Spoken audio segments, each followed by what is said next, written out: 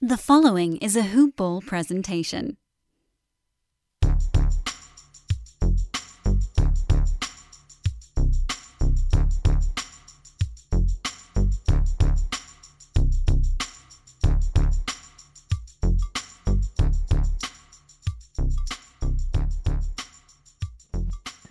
Good morning, Hoop Ballers, and welcome to another edition of Hoop Balls DFS Today. This is your Saturday, February 27th edition. I am your host, Santino Cacone, and I am here with our Saturday superstar, Aaron Asmus. How you doing today, Aaron? Well, we'll see. It's kind of a weird place to be in. The team I root for, the Kings, have lost 9 in a row. They're currently losing to the Detroit Pistons, who probably have like one or two actual rotation players. So I don't know if I should be rooting for my team to lose or win. But I'm just sick of Luke Walton. The guy is just horrible, especially for fantasy purposes too. Last night Marvin Bagley was killing it. He picks up 2 quick fouls, but then he just doesn't see the court the rest of the game. And I'm just over Luke Walton. I'm ready to dive into fantasy. All right, man. I hear you. And yeah, we do these a little late on for the night before, as you know. And we're just about tip off from the late games, and every other game started early on Friday. So we're about closing time in the fourth quarter, crunch time over there in majority of those games. But yeah, man, we have a 7-game slate for you guys this evening, this Saturday. And we don't have any early games. Usually we have 1 or 2 stragglers that go early. We don't have any of those at this one. We have, weirdly, first game starts at 7, and the last game starts at 8:30. Not sure how that one worked out, but we should have the majority of news, if not all of it, by tip-off. There is one game that starts at 8:30, and the rest are starting a little bit earlier, from 7 to 8. So I think we're going to be good there. And the only thing that we need to know really in that last game is if Porzingis is going to play or not. And I assume we'll know that a little bit earlier in the day. But without further ado, let's jump up into this 7-game slate, man. And the first game on the docket is the Cleveland Cavaliers at the Philadelphia 76ers, 7 p.m. Eastern Standard Time for the spread. We don't have a total on the game yet, but we do have a whopping 10.5-point Sixer, a favorite 10.5-point spread for the Sixers, who are the home favorites. Pretty makes sense. And on the injury report, we do have Taurean Prince, Deladova, Drummond, Nance, all out. Kevin Love is currently questionable, but he hasn't played in a while, so we'll see about that. And for the Sixers, we have a big one with Tobias Harris out for this game. That's the big news there for them. But let's start with the Cavs, man. How are you feeling about the Cavs? Do you think they can keep this game competitive enough to where we can play anybody besides whoever starts at that power forward position or the options that come in off the bench at that forward position? Yeah, I don't think this is just not a great spot to look at. Chidi Osman, he's kind of been a popular value play for the last couple of weeks with Taurean Prince sidelined, and unfortunately he's all the way up to 5,800. So he's priced for getting that 33 to 35 minute role now. And yeah, Jared Allen, he's all the way up to 8,400, and the dude deserves it. He's been absolutely balling out since they turned the center minutes over to him. But you cannot ask for a worse matchup against Joel Embiid and just a really, really strong Sixers team. He's giving up a lot of size, a lot of weight to Embiid. So this will be a good test to see if Allen can keep it going against Embiid, but for DFS purposes, I just don't think you should really go there in any sort of optimal cash game build. Everyone else is kind of the same problem. Kevin Love at 6,900, even if he came back for this game, that's just not. I can't imagine it'd be more than like 20, 22 minutes. Like I assume they'll have him on a hard minutes cap. Yeah. Unless we get some more interesting news, potentially, I I think we can find better spots. Yeah, and for me, I'm avoiding everybody except if Kevin Love doesn't play, I'll have a few GPP shares of Dylan Windler, Dean Wade, those two guys, maybe Yeah. McGee, just because Allen probably gets in foul trouble, but just those two guys because this game I don't think stays close at all, even without Tobias Harris. And if it does, it's just gonna be if they can keep it close. It's not going to be because they're scoring a lot of points. It's just going to be a low scoring game. So I'm not invested on really anybody on this Cavs side except for Wade or Windler.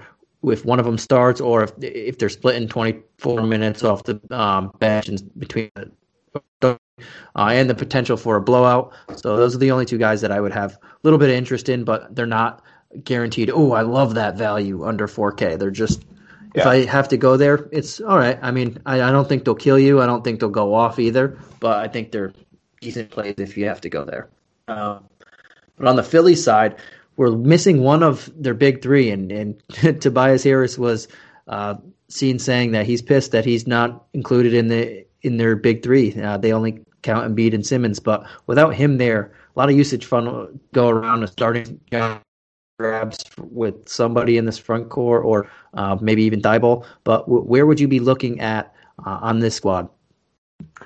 Yeah, I think you go right. I think you go right to the big guys, Embiid and Simmons, and the Cavs. I think at the beginning of the year, people were kind of surprised. They were playing really great defense. That's really fallen off in their last 10 games. They ranked 29th in the NBA with a 122.9 defensive rating. And that would be on pace if that held up over the course of a full season for the worst defensive rating of all time. So that's not good.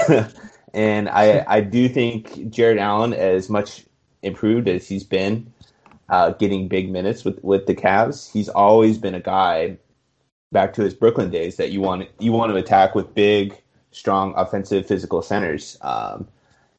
When he gets matched up with like a Vucevic or Embiid tonight or Cat, he's just a guy who gives up a ton of production to centers. So I really like Embiid here. Kind of going through the day, hopefully we get talk about some solid value plays to fit him. But he's not overly expensive at 10.3K. I think this is a good spot to go right to Embiid. He has a big usage player missing in Tobias Harris. A lot more offense is going to have to funnel to him. I think he's in strong consideration as a cash core play for me. Right. For me, I'm more invested in Ben Simmons in this matchup. I think Embiid can go off as well, but I don't want to pay 10-3 just for the off chance, or not the off chance, but the possibility that this game gets way out of hand. I think Ben Simmons at 8-7, it's little more feasible for me. You save a solid amount of money, and I want to get exposure to one of these guys with Harris out, even with the blowout risk.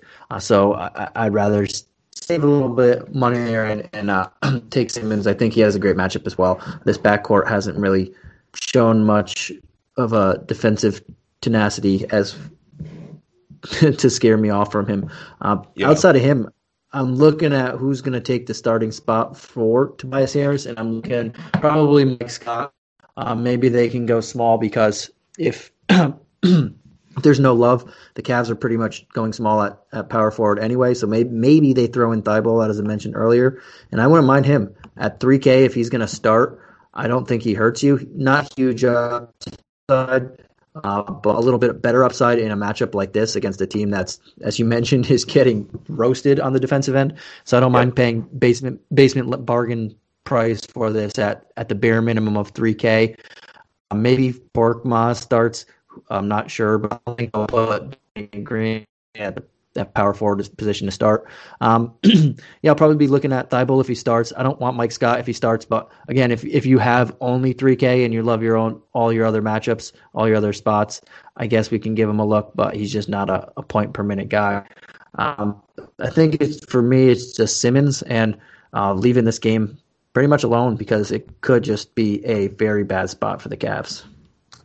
Yeah, Embiid is he's kind of been just on another level for me this season. And when usage guys like a Simmons or a Harris are missing, everything just funnels right to him. And people do get scared off blowout potential games, but at the same time, if the Sixers do blow out the Cavs, it's more than likely going to be Embiid going off for 3 quarters. So I try not to get too scared off blowouts when I can. But yeah, let's move it forward. I think those two guys are definite consideration for your optimal lineups. All right, man. And yeah, the next game we have is the Minnesota Timberwolves at the Washington Wizards. We do have a spread for this one, and out of the spreads that we have, out of the 4 spreads, this is the highest total that we have. It's at 235, and the Wizards are 4-point home favorites in this one. For the injury report, people of note, on the Wolves side, we have Russell and Beasley out for this one, and on the Wizards side, the 2 people that we already know that are out for a while, Anish Smith, and then Thomas Bryant out for the year, and we have Bertans as questionable. So not really many people step up in that last one for him. But let's start with the Wolves side, and I guess I can dive into this one first. I think that the Wolves have a lot of cheap value here with no Beasley, no D'Lo. Yeah. Fantastic matchup defensively, huge base spot against the Wizards. We don't fully know what Chris is going to do with his rotations yet. We've just had a glimpse of it. He's still getting to know these guys, so I'm not reading into, obviously, besides Towns, Edwards, and but the power forward position before this game, not reading into, it's Jared Vanderbilt's to lose. It's just this guy's still seeing who's who and getting to know his players. It's not even been a week yet. But now in the shooting guard spot, we're gonna have another person out there, or maybe even small forward. Maybe they bump Edwards to the 2. We'll have someone else starting on the wings. That's going to be interesting. And whoever gets that job instantly becomes a guy that I wouldn't mind looking at in DFS. I think a couple guys that it could be Jarrett Culver, if he's not on a minutes limit, especially at the bare minimum price tag. Yes, I'll take that in this matchup. Beasley's has the second most usage on this team right now without Russell in there. Since in the last couple games since Finch came, it's going to be Towns. It was Beasley. All his usage is going to be spread out. So there's a lot to like there. Jordan, he's going to get extra minutes at 39. I like it. Maybe Josh Okogie starts again at the small forward position, 3,500. Jalen Noel at 3,200. The 2 guys that I like the most are Culver and Noel at 32 and 3K. And that's just one of those 2 should start, I believe, unless it's Okogie. And if they don't start, I think they're going to get some decent. I like that there. Outside of the bargain bin basement value type guys, I love Towns in this matchup at 10-1. The Wizards can't stop him, and he's just gonna.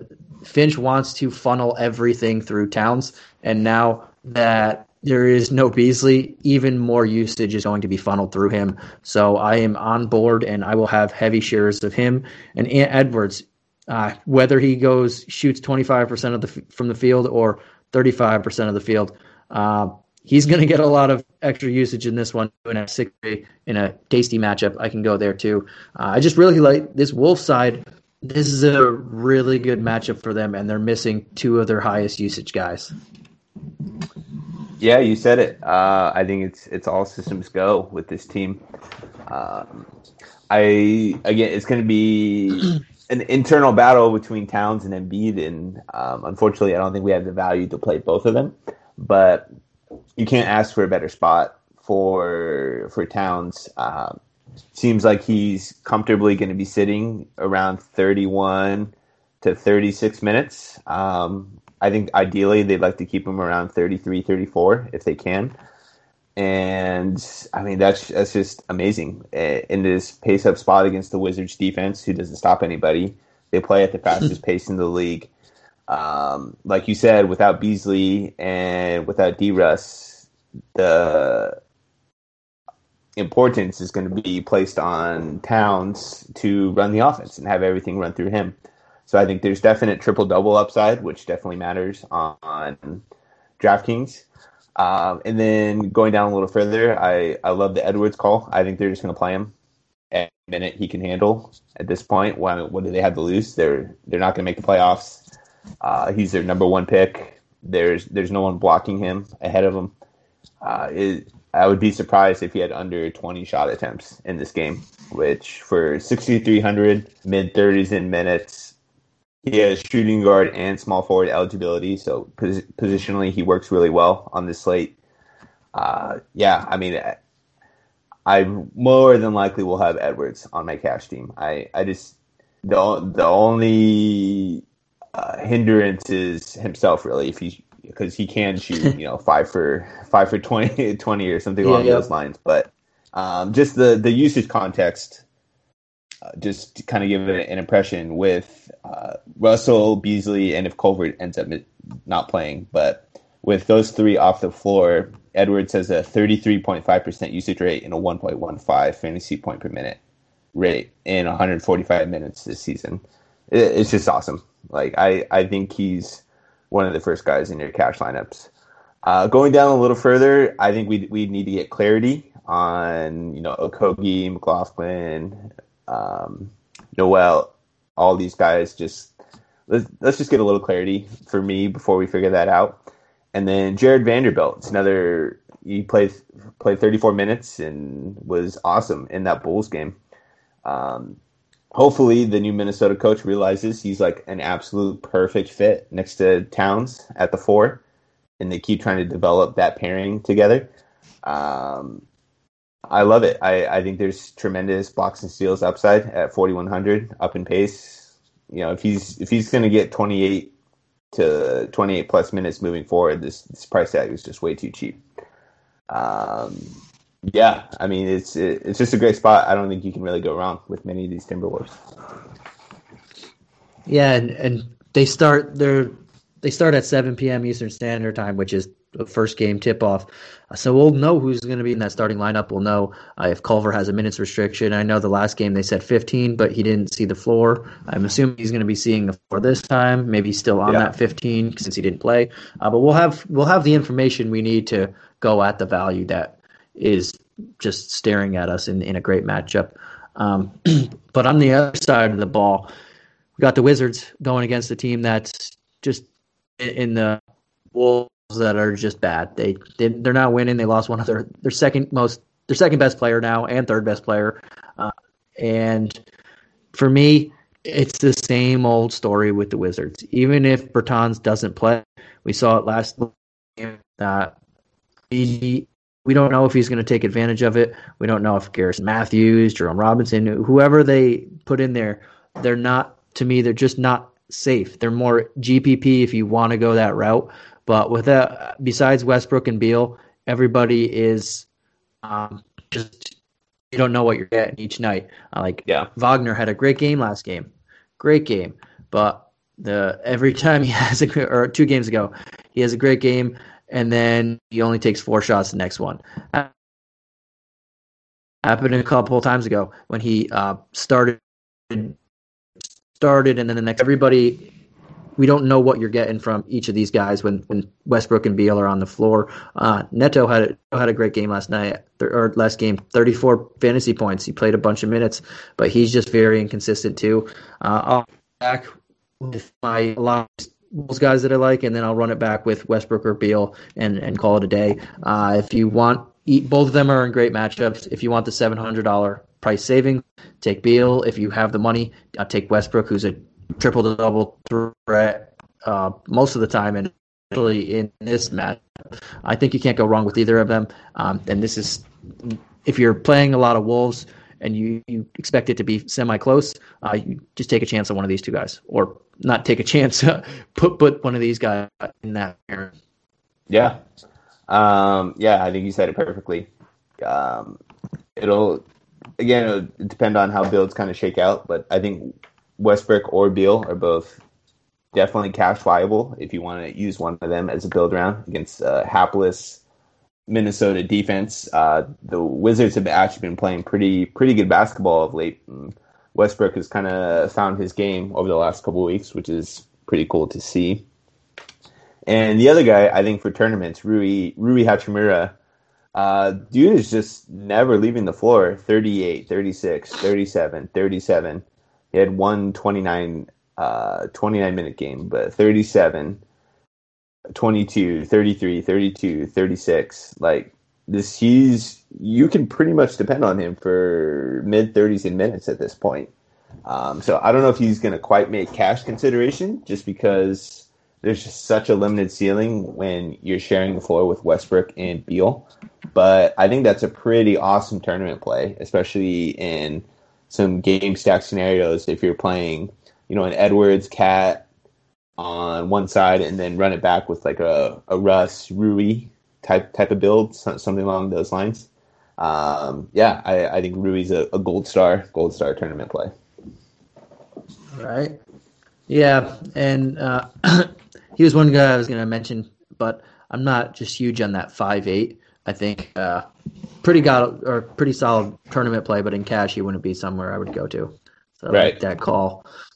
But yeah, we're going to go to our third game, and these next four games, they all start at 8 p.m. Eastern Standard Time, and then the last one at 8:30. But this next one we have on the docket is Indiana Pacers at the New York Knicks, and we have the Pacers. This total is 216.5, and the Knicks are 1 point home dogs in this one. I forgot to mention the Wolves and the Wizards in the previous game. They're both on the front end of the back-to-back. In this game, we have the Pacers on the back end of a back-to-back, so we do not have an injury report on them. And the Knicks are on the front end of a back-to-back. The big news on the injury front for the Knicks is that Elfrid Payton is doubtful again. And we don't, like I said, we don't have anything for the Pacers at the moment. But let's jump into the Pacers side of the ball, and going against this Knicks squad that gave up a lot of points to the Kings, but that's because make you relive it, but they gave up. They scored a lot in that last one. But who would you look at on this Pacers side of the ball? It's these price tags are really rough. I mean, Sabonis at 10.6 was like, when I first took a peek at the slate, it's like, holy cow, he's at Jokic, Luka territory, and can't say I fault DK for pricing him up this way. I mean, dude has been incredible the last couple weeks, but I just don't think he has that sort of ceiling that a Jokic or a Luka have on a consistent basis, especially against this Knicks team, which plays pretty great defense. They want to slow the pace down to a crawl. There's going to be a lot less possessions in this game. Indiana itself is kind of a slower. They want to grind it out, get the ball to Sabonis, let him work. I mean, I just don't think you can go to Sabonis in the spot at 10.6. The price tag is just ridiculous. Everyone else, it's like they're kind of all priced correctly. I'm just not all too interested in a spot against the Knicks. That's going to be one of the lower total spots on the day. Yeah, and I was looking at the same thing, and a lot of the prices on the slate, a lot of them I'm like, okay, I like these guys, but I don't want to pay that price tag. And Sabonis is one of them. He's priced higher than two centers that we just mentioned, in Embiid and Towns, and like you said, he's up there. He's the third highest guy, fourth highest guy on the slate, and that's a lot. That's a big price tag, especially in this type of matchup. And I'm not huge on. I don't like playing the Knicks, as I continue to say a lot when I'm on here, as they're the slowest pace in the league and they're a top 5 defense. It's just not something that I like to do a lot. But if I am going to go here, there are two guys that I would be looking at, and one of them is Miles Turner at $6K. I think that's a solid price tag. He'll bring Nerlens Noel outside the paint. He'll bring Taj Gibson, who they're playing a lot more now, outside the paint. I don't think either of those guys pose a particularly I can't say that word right now, threatening defensive matchup for him. And at 6K, I don't mind going there. I don't think he's a cash guy, but if you're, he's more of a GPP pivot. Because there are many centers on the slate, as we're alluding to, that you can go to and pay up for. But if you're going to go the opposite way and pay up for the guards and stuff, I think he's a very good option there. And I don't mind going to TJ McConnell. The last game without Peyton, we saw both Kings. I know it was just a weird game that a massive amount of points were scored in that game. But we saw both point guards on the Kings do really well. And I think McConnell at 5'6" is not a terrible price tag. He's more of a GPP pivot again. No one on his team to me in this matchup is cash safe, but I think he makes for a decent GPP pivot if Peyton misses again. We've seen Rose get a step slower. Quickly is all right, but he's not threatening either on the defensive end. But that's pretty much it for me as well. I'm not really going to go heavy on this side of the ball. But how about the Knicks side, man? Is there anybody that you're looking at? We know Peyton's doubtful again, and we saw Quickly and Rose rosing with their price tags. Oh my God. And you like what I did there? Yeah, I did. Yeah. And Alec Burks stayed similar, and he had a really good game as well. But is there anybody in this matchup that you'll attack seeing the Pacers on the side of a back-to-back? Yeah, I think the Derrick Rose price tag is still reasonable at 5.3K. He still played 28 minutes in that game against the Kings and was awesome. I mean, it's obviously going to be a much, much different guard matchup. The Pacers have been phenomenal this year at controlling lead ball handlers and getting the ball out of their hands and forcing less adept wings at creation and playmaking. So I think the shooting guard availability really does save the Rose in the spot at 5.3K. I think that's a decent value. Quickly though, he's point guard only. He's all the way up to 4.8K. I'm still not sure why he only played 20 minutes in that game against the Kings. He was torching. He was torching the Kings. Shot 12 free throw attempts. So there is a little volatility there that it's probably not a repeatable performance very often. It's just a little rough, 4.8K for him. Alec Burks, again, it's kind of the same thing. He got super hot shooting the ball. Is he going to be able to repeat that against a much better playoff defense? I'm not so sure. So for me, I think it's probably just Rose of those three. I'm still fine paying 5.3K. Yeah, and I don't know if I want too many guys here. I don't mind Rose either at 5.3. I probably won't go quickly with that $700 price tag. It's not the Kings in this matchup. Burks, I don't mind at 4.6. And I think they didn't play quickly so much because he when it turned weird, he went to Frank the Tank a little bit there.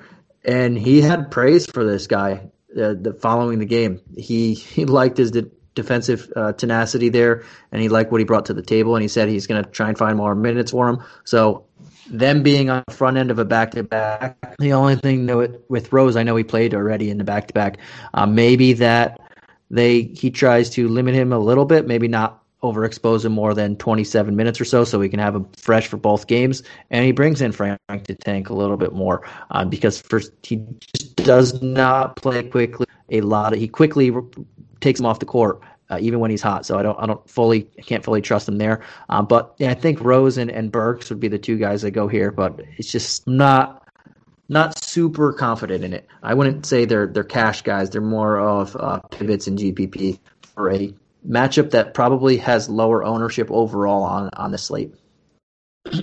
Yeah, I mean, I think we have a couple other spots we can attack.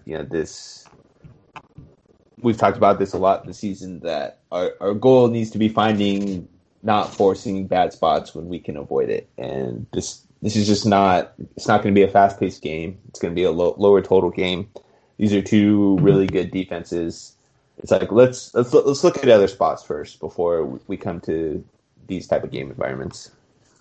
Yeah, we have a couple games that we mentioned one that just looks like it's going to run up and down the court, and there's two later on that look similar to that as well. Let's jump to the second game that starts at 8 p.m. Eastern Standard Time, and this is the Denver Nuggets at the Oklahoma City Thunder, and we have the Thunder on the back end of a back-to-back on this one. So we saw Al Horford sit on Friday. it just makes sense that he's going to be back in for this one. They don't have an injury report out, but Diallo and George Hill should sit in this one. And on the Nuggets side, we have Michael Green, Harris, Millsap all out, and PJ Dozier upgraded to questionable. He missed quite a few games on this lately. Oh, I forgot to throw out the spread there. We do have a total. It is 225.5, and the Nuggets are 7-point road favorites. And I'll jump into the side of the ball on this one. Looking at Jokic, and I see 10-9. I think it's a pretty solid matchup for him. But I'm not going to go there too often. I think there's so many pay up spots for these big men that I don't know how much exposure I'll have. Looking at OKC, not that it's a blowout scenario because the Thunder play everybody very hard, and they're also a slower team.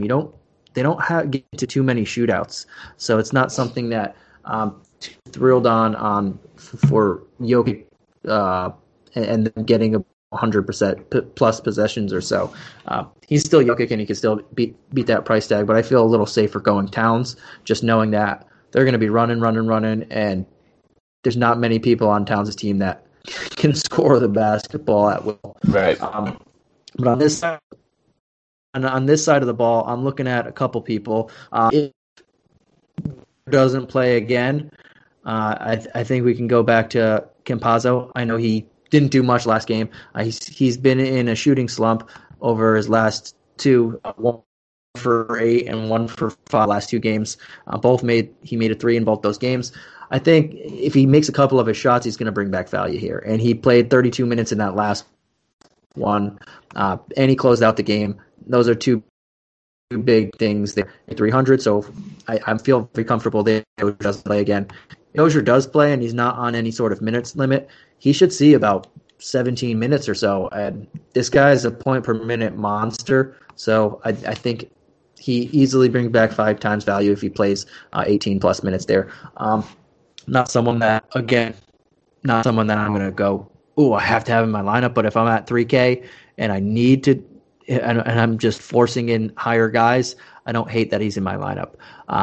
For the other guys on this team, I think Michael Porter Jr., man, I don't know what he's doing in that last game. It just made no sense to me that he had a awesome opportunity to tie the game and he just ran to the corner.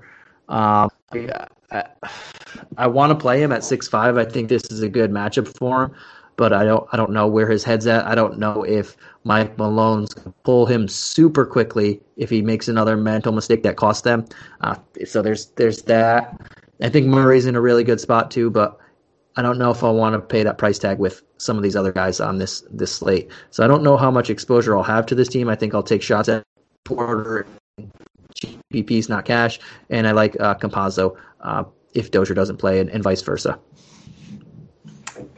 Yeah, I think that was a really good rundown. Just this team with their injuries are so incredibly thin. Like where all their usage funnels, it's all Jokic, it's all Murray, Michael Porter, Barton, and Morris.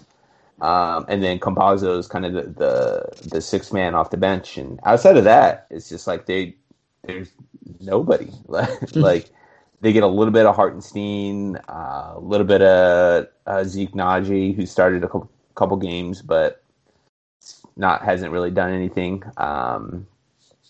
So I think you really focus in on that top 6. This is assuming Green, Millsap, Harris, Dozier end up missing this game again. I think you called it with Jokic. Maybe if Towns and Embiid weren't on this slate, we could go here again, but it's a little. You're paying another $600-700 for Jokic. OKC is getting Al Horford back, who's a really good defender. These teams are both playing they're in the bottom third of the league in pace over the last 10 games. I think you're better suited off going one of those guys, Towns or Embiid, for optimal cash lineups. And everyone else, they're just a little expensive. I'm a big Monte Morris fan. I think he's an excellent player, but he's a guy who kind of has to grind for his value. 5K is still not too bad. He does fit in a shooting guard slot. And Barton just hasn't been the same player this year. Their beat writers have talked about it a lot, where they're waiting for Barton to be the Barton of old, and he kind of just hasn't gotten there yet. So unfortunately, I think he's someone I'm not necessarily looking to play at this point, even if it's with really good usage context in this game. He's just not. He hasn't been the same guy. He hasn't been the same, wing creator and really, really good scorer / shooter on the wing. And then Murray at 8,800. Man, it's just expensive. I get it. He's been playing super well with all these injuries, but I don't know. I'm not looking to buy at the top with Murray. I think we can spend our money a little better than going to Murray. Yeah, that's kind of where I am at the same thing there. And then on the other side of the ball, we have the Thunder. We mentioned that we should have Al Horford back for this one. He rested on Friday, so it just makes sense that he's back for this one. On the back end, back-to-back. This is the first time I believe that they rested him on the front end of a back-to-back on the year. So interesting thing there. But I'm not for their side of the ball. I'm interested in Bazley and Dort specifically at 5'4" and 5'2". We know that their front court is beat up. That Green and Millsap are on the injury report, is out on this one. Michael Porter Jr. is not the best defender, and that's putting it very, very lightly. So I think Bazley can take big time advantage there. And Dort, I think Dort has a good solid matchup there too. Barton's looked a little different on his since he's come back, as you mentioned, and he can easily slide up to the 2 as well. And it just seems like one of those games where he's going to get quite a few open looks at the 3. He's very inconsistent, so I wouldn't call him a cash game guy. He's more of a GPP dart throw, and we have a few of these guys around his price tag, so he's not the safest option, but he's one of the options. Probably not going to have ownership even higher than 15%. So that's where I like him there. And I just think Bazley has a very good matchup. Outside of those two guys, I'm not too interested in the rest of the lineup at everybody's particular price tag. I think Shea has a really good matchup, but at 91, I think same thing with Murray. I think there's other higher priced options on here that we can attack in better game environments. Yeah, I mean, Horford at 6,400, I think is pretty reasonable for his role, but I'm never a fan of picking on Jokic or playing Jokic, the Jokic defender who's so good at drawing fouls and getting to the free throw line. The mid 5K guys, I think you called that pretty well. I don't know which one to really go though. They all kind of seem like the same play to me. They're reasonable value though, so if one fits your lineup, I'm perfectly okay with that. And the rest of anyone cheaper than those 5K guys, I just think are out of play with Horford likely back for this game. Yeah, and it's there's not much to say on that side of the ball at the moment, outside of what we said. But we can jump on over to this next game over here, the Utah Jazz at the Orlando Magic. And if that doesn't, I know you said you're not a fan of going after or of blowouts, but that just reeks a massive blowout to me.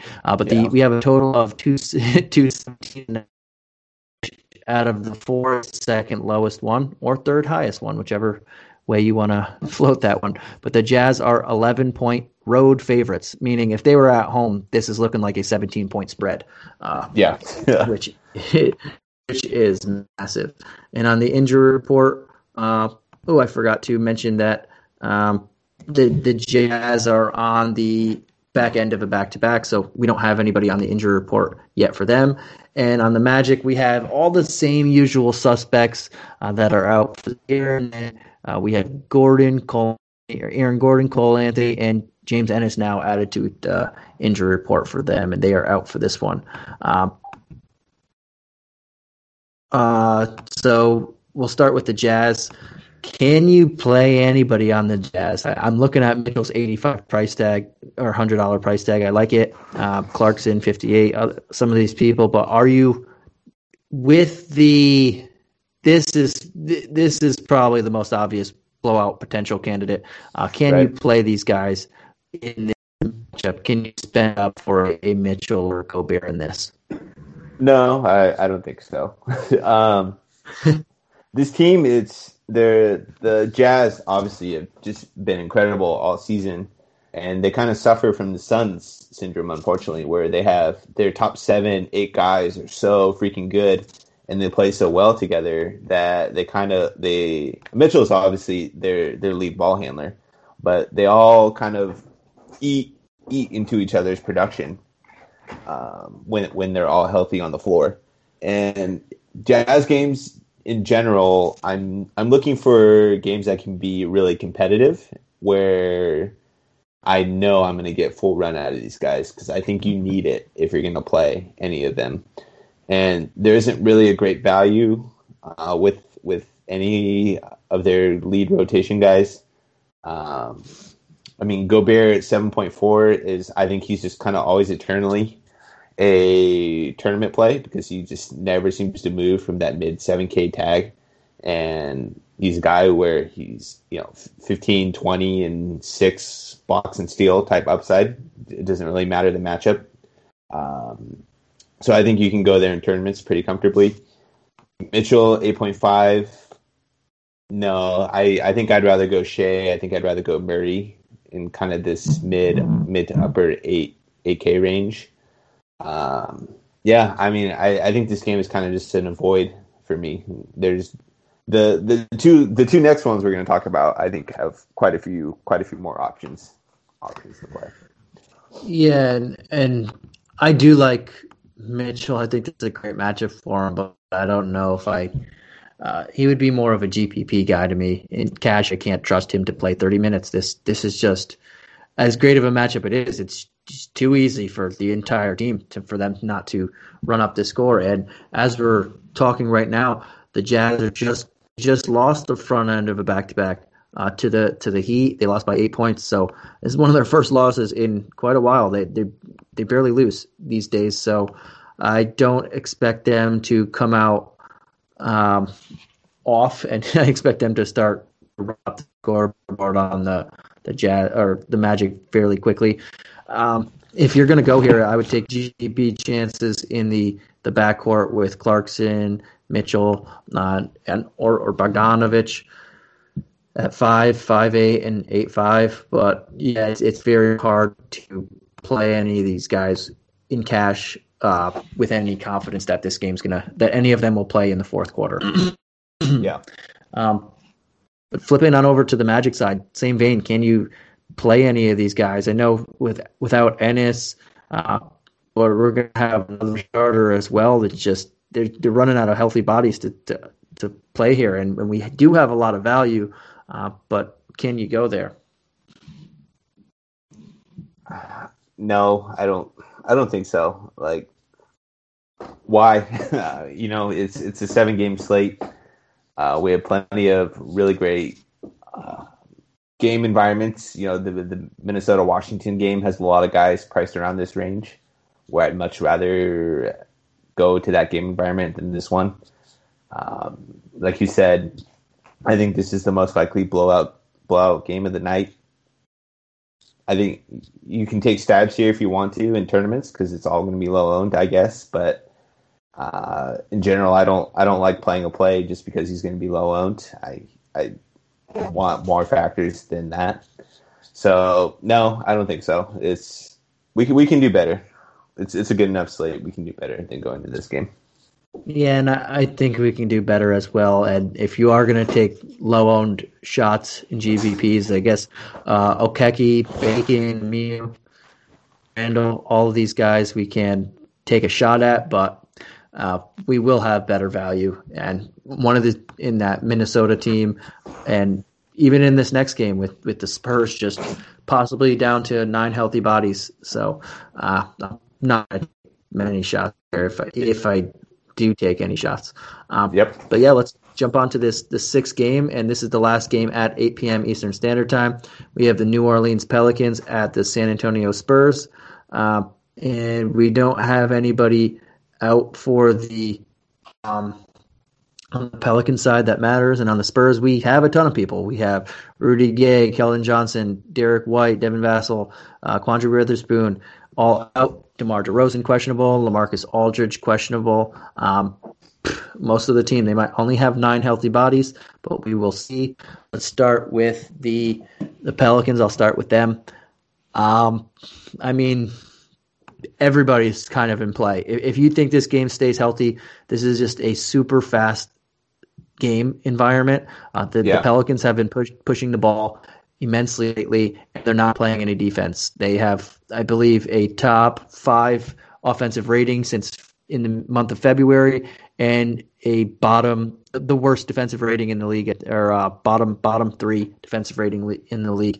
So they're going to run the ball. If the Spurs are scrappy, even without all of their all these like integral guys, if they can keep it competitive. I mean, Zion's in play at 8-9. Out of the other guys that we mentioned, I feel super, super confident with him going there instead. Brandon Ingram, if you wanted a little bit cheaper, 8-3. Lonzo Ball might have the hardest matchup against Murray, or Steven Adams does, because Pirtle's awesome at on the defensive end. But Lonzo Ball at 6-7, don't hate going there. Eric Bledsoe, if you just want cheaper exposure, same with Josh Hart, cheaper exposure at 5-1 and 5K. Don't mind going there. I think there's a lot to like in this game that I will go to in both GPPs and cash. Just a matter of who fits in my lineup at their price and position. Yeah. But all those guys are in play for me. Yeah, I think that's a great point with Zion. And his profile this year has been a lot like Sabonis, where his ceiling isn't amazing, where you're not going to get a whole lot of like 60, 65-point games out of him, but you're not going to get a whole lot below 40 either, which is a really good profile for a cash game play. And we are, unfortunately, I think this is the most expensive he's been this season at 8.9K. But I think it's still a pretty good spot for him. Just Pirtle is a really great rim protector, but he's not a guy who can stick with Zion if they do some small ball with Zion at the forward. And the power forward defenders for the Spurs are, it's Trey Lyles, Luka Samanic. I don't even know, even smaller ball guys than that. Like, none of those guys can stick with Zion in the post. So I think he's a great option for a cash game play. The rest of the guys, I mean, I think you can do it. Lonzo up to 6.7. They're all kind of just a little priced up for me, though, unfortunately. But I think it's been great to see Lonzo getting back to the mid-30s minutes, and I feel like around this time last year, he was really starting to find a groove and be the lead ball handler, getting mid-30s minutes and really producing. And he's done that, the last 10 games or so. So I think you can go there. If you're looking for exposure to this game, Steven Adams, I guess. I'm not a big Steven Adams guy at this point. You're just kind of hoping he gets to the double-double with, if he can grab 10 and 15 with a block or two, I guess he hits value at 5.3, but not really looking to go here. Everyone else, I think I'm going to stick with Zion and Lonzo from the Pelicans. All right, man. And on the other side of the ball, it's a different thing. If DeRozan doesn't play, they don't have a small forward on this team. Besides, Lonnie Walker is the one natural-ish small forward or wing player on the team. Keita Bates-Diop is probably the second closest thing to a small forward. I know they started Samanic at small forward in the last game. He's listed at small forward. He's not a small forward. He's a 4-5. So if they start him at small forward again, it's just out of position. You can take advantage of that. But if DeRozan doesn't play, Aldridge doesn't play, I mean, we don't have to go to Murray at almost 8K. That's too priced up for me. Even though he's put up 50 points in the game before they stopped playing, and then the last game, it's still a pretty high price tag. But I don't hate it. I probably won't go there in cash, but I don't hate it as well. But outside of that, I mean, Patty Mills, Lonnie Walker, all under 5K. Trey Lyles, Diop, 3.8, 3.5. These guys, Trey Jones is going to have to see more if DeRozan and Aldridge don't play. I mean, there's a lot of chances, stabs that you can take here in both cash and GPP for lower owned guys that have to play. They just have to play, especially in a very good matchup against a team that's running the ball and not playing any defense. So I really like the value on this team in particular, just like the Wolves, that if you don't want to spend up, you get exposure to the team and just go with where the minutes are going to go. Maybe they're not the greatest of players. Like Lonnie Walker is very volatile, but him having to see 33 minutes a game, he's going to walk. He only scored 12 points in the last one, but he took 16 shots. Hit 5 of them. He's going to walk into value at 4.3. So I don't mind taking stabs at this. Hopefully we get the starting lineup and we get the Aldridge and DeRozan news before the game starts, because that's just a ton of extra usage. If they both play or DeRozan plays, I'm not really worried about Aldridge. I don't know if he's going to even play a lot of minutes because one game back, he's already questionable for the next one. So not a great sign. But DeRozan, if he comes back, that changes a lot of the dynamics. But I still like Lonnie Walker. I think Trey Lyles still makes some sense there. But that changes things for me. But if they don't play, I mean, it's value here. Value. Yeah. I think Lonnie Walker and Patty Mills are probably two of the better value plays on the slate, regardless of the news. Because even if Aldridge and you're still missing Keldon, you're missing Derek White, you're missing Rudy Gay, you're missing Devin Vassell. That's 4 of their major rotation guys who play minutes for them. So there's still a ton of usage missing from this team. And then if you just get one or maybe even both of those guys out, I think Patty Mills and Lonnie Walker are both going to have to play a really big role in this game and probably play 25, minimum 25 to 28 minutes. So I'm keying in on both of those as kind of cash value cores. And I think that just DeRozan, if he comes back, I think is a phenomenal play. He's just been underpriced the whole year for the way he's played and the role he has with this team.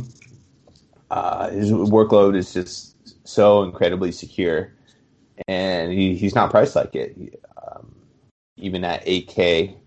And then Murray, if DeRozan is in, it's probably a little iffy. I think you can go there, but man, I think I would want DeRozan out if I were going to go to Murray. Yeah.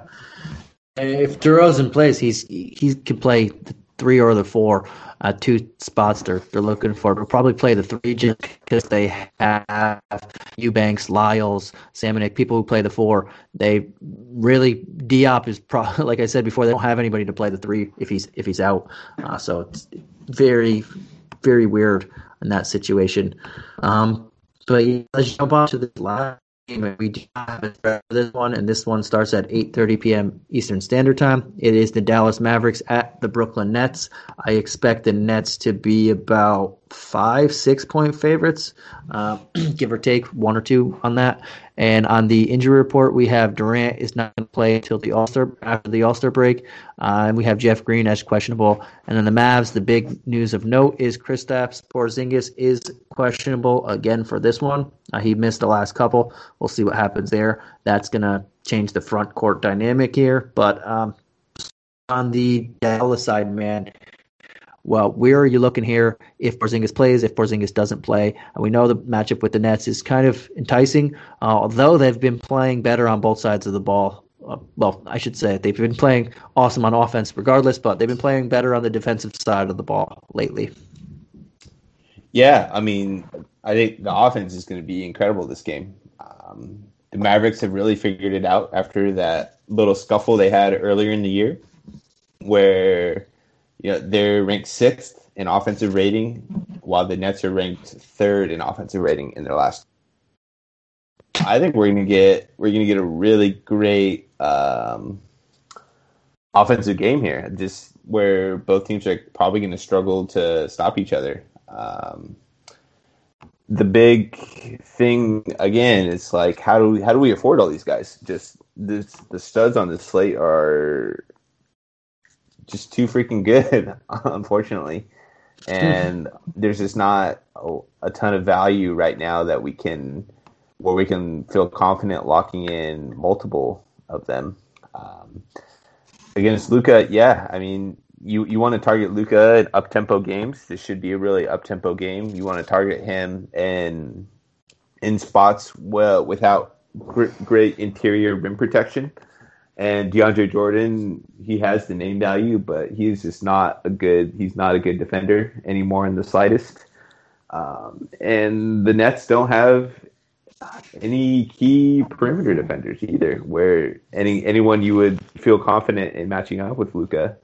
So if you went here, yeah, I mean, I totally get it. It's going to be the highest total of the game on the slate by probably a pretty significant margin once everything comes out. And it should be pretty well contested, like you said. I'd be surprised if it's, anything greater than 5 or 6 points either way, even if we don't get the Kristaps news until later on. But yeah, I mean, if you want to go Luka, I think you should. I have no problems with that. I think Jalen Brunson has been playing really well without Kristaps on the floor, but that's maybe a little risky because I think his role does significantly fall off if Kristaps is healthy. The rest of the centers, man, it's just, I don't think you can go to any of them. It's just roulette. It's not a great matchup for Boban, so I think we'd probably see more Willie Cauley-Stein and Dwight Powell in this game. Maxi Kleber has been a really popular value play over the last couple games with Kristaps out, but you would need to confirm that before you played him. Tim Hardaway Jr. has been decent off the bench, but he's all the way up to 4,900, so you're kind of paying pretty close to full price tag for him. So yeah, I mean, I think you can go to these ancillary guys. You would just have to confirm Kristaps was out, and I'm perfectly fine if you want to play Luka as your spend in cash games. Yeah, and as I mentioned before, if there's so many big center options on this slate, and Miles Turner was the guy, like, if you decide you want to go heavy guard on this particular game or other games, and you wanted to go cheaper center, that's where I'd go. Yeah, Luka's definitely in play in this one if you wanted to go that option. It's the Nets, and they're going to be in a shootout here. If Porzingis doesn't play, he gets a usage bump, and so does everybody else a little bit, as obviously. If Porzingis does play, he's still in play here, but Porzingis would knock out the people that are taking stabs at Kleber, Johnson, Cauley-Stein, Powell, Boban, whoever Carlisle decides he wants to start in this one. I don't mind taking shots at the starting center, and if you have to go there, I'm not too interested in doing that because there are just so much rock steady guys at center in this slate that we know are going to produce. So I don't want to take too many shots with these guys that they're all volatile. We don't know who's even going to start on a game-to-game basis at the moment with Porzingis out. But if Porzingis misses, I think for me, the people I would look at are that mid-tier guys like Finney Smith in this matchup looks pretty solid to me. I know you mentioned Hardaway. I think he gets quite a few open shots in this. I don't mind looking at those guys. Brunson's been pretty well. I just don't know if I want to go there. I think there are some other guards around that 5K or a little higher than 5K that I feel a little bit more comfortable with. For the most part, it's Luka is the guy that you're looking here. If you want to get cheaper exposure because this is going to be a high-scoring game, I would make sense to get it, especially if Porzingis is going to miss. It gives me a lot more confidence and comfortableness to go that way if Porzingis is not in there. Porzingis plays, I'm not going to him at all at 8-1. I mean, what about on this? I just wanted to add real quick on Kristaps. I think if you key your lineups towards this late game and Kristaps is in, I think that could be a really phenomenal tournament play. With Kevin Durant out, there's just no one on the Nets. Who's it going to be? Jeff Green, I guess, checking Kristaps. So he's questionable too. Yeah, so I think even more so for Kristaps than Luka that they don't have a body at all who can guard Kristaps in this amazing game environment at really low ownership because he's going to be questionable the whole day. Awesome. And that side, man, knowing that we don't have Durant, Jeff Green is questionable. What are you looking at over here? The big who besides the big two, because they're obviously always in play. Who else would you be taking stabs at over here? Yeah, it's tough. If we didn't have I think we've talked about 5 or 6 amazing stud plays where James Harden against this Dallas Mavericks defense that while they've really figured it out on the offensive end, they ranked 26th in defensive rating over the last 10 games. So there's still basically every game for them has been a real shootout, and Harden has really gotten comfortable with the Nets. I think he's won. Was it Player of the Month or Player of the Week, something like that recently? I believe he had the week. Player of the Week, yeah. I think it's. I don't know. I think all of these guys are. I don't think there's really a wrong stud to build around today. I know that might be a little bit of a cop out, but I think Harden, Luka, Karl Anthony Towns, the Minnesota-Washington game.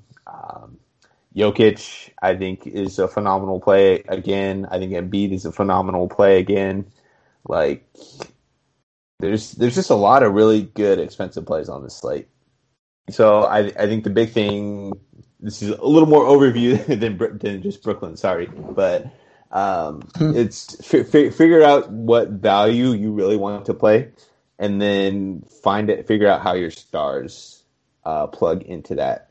I think that's a smart way to build on most nights anyway, but especially on this slate, I think you really need to key in on what cheaper value plays you want before you go to what studs you can fit in.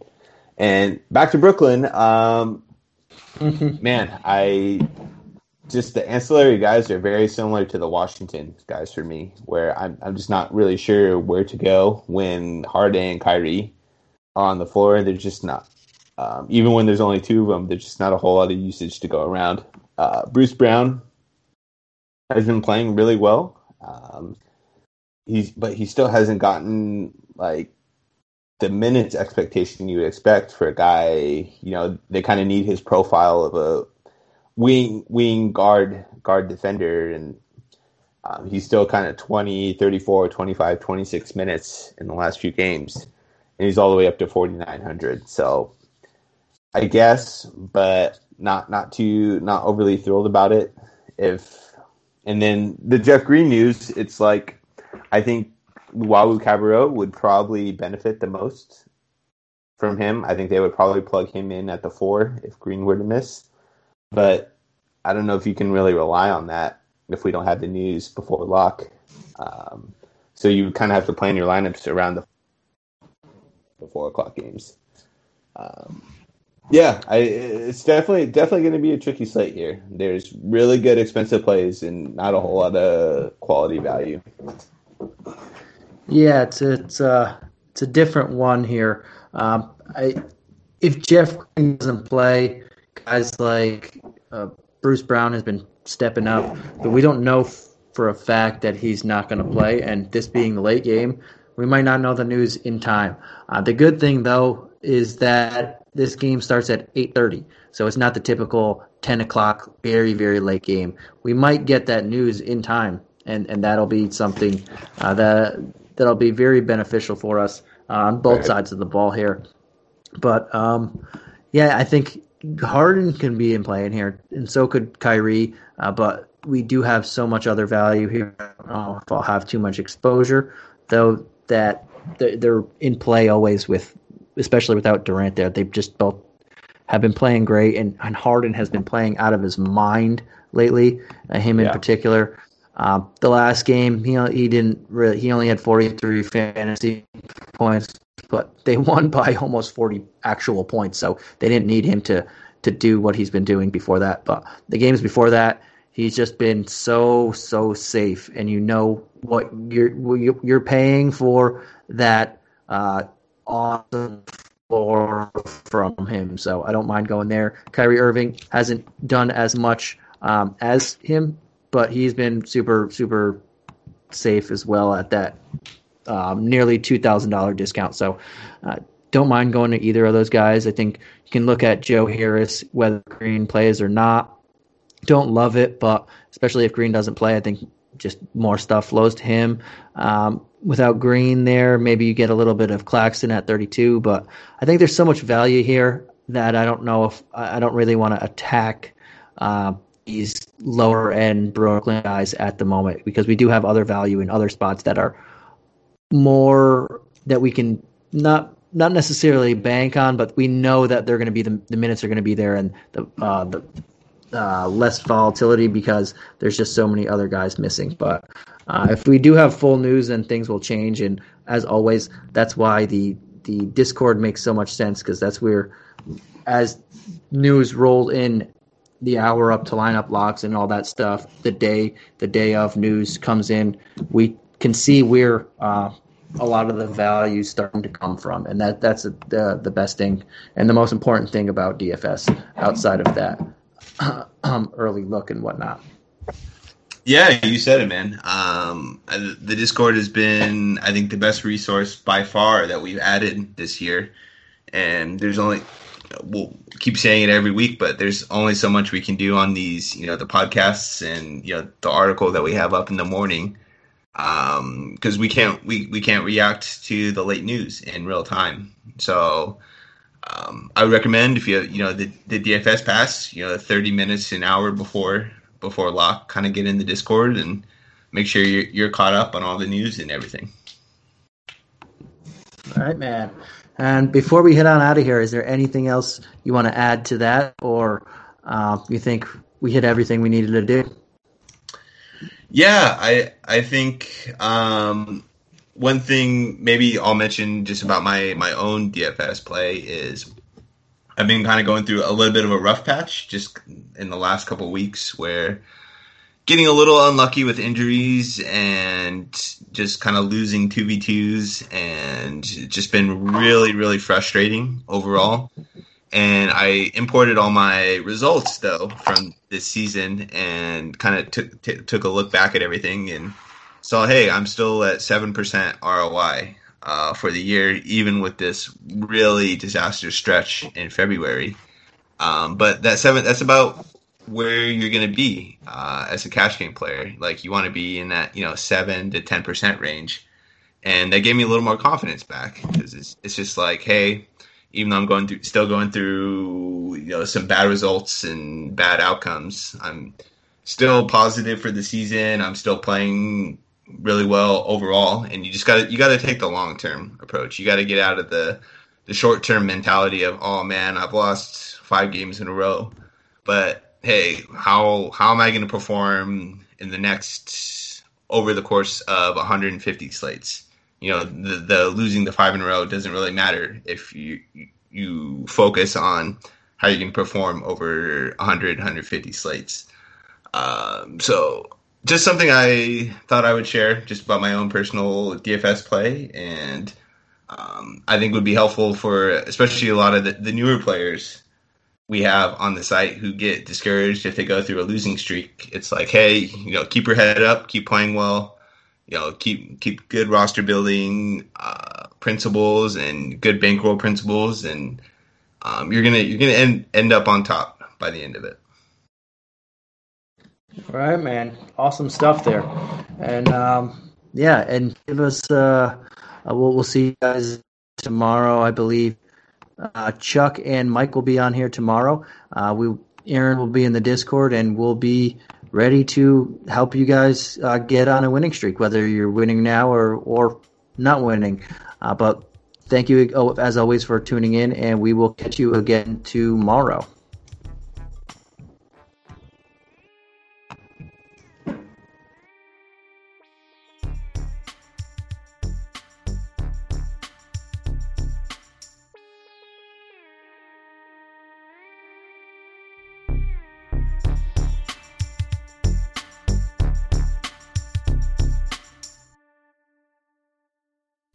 This has been a Hoop Ball presentation.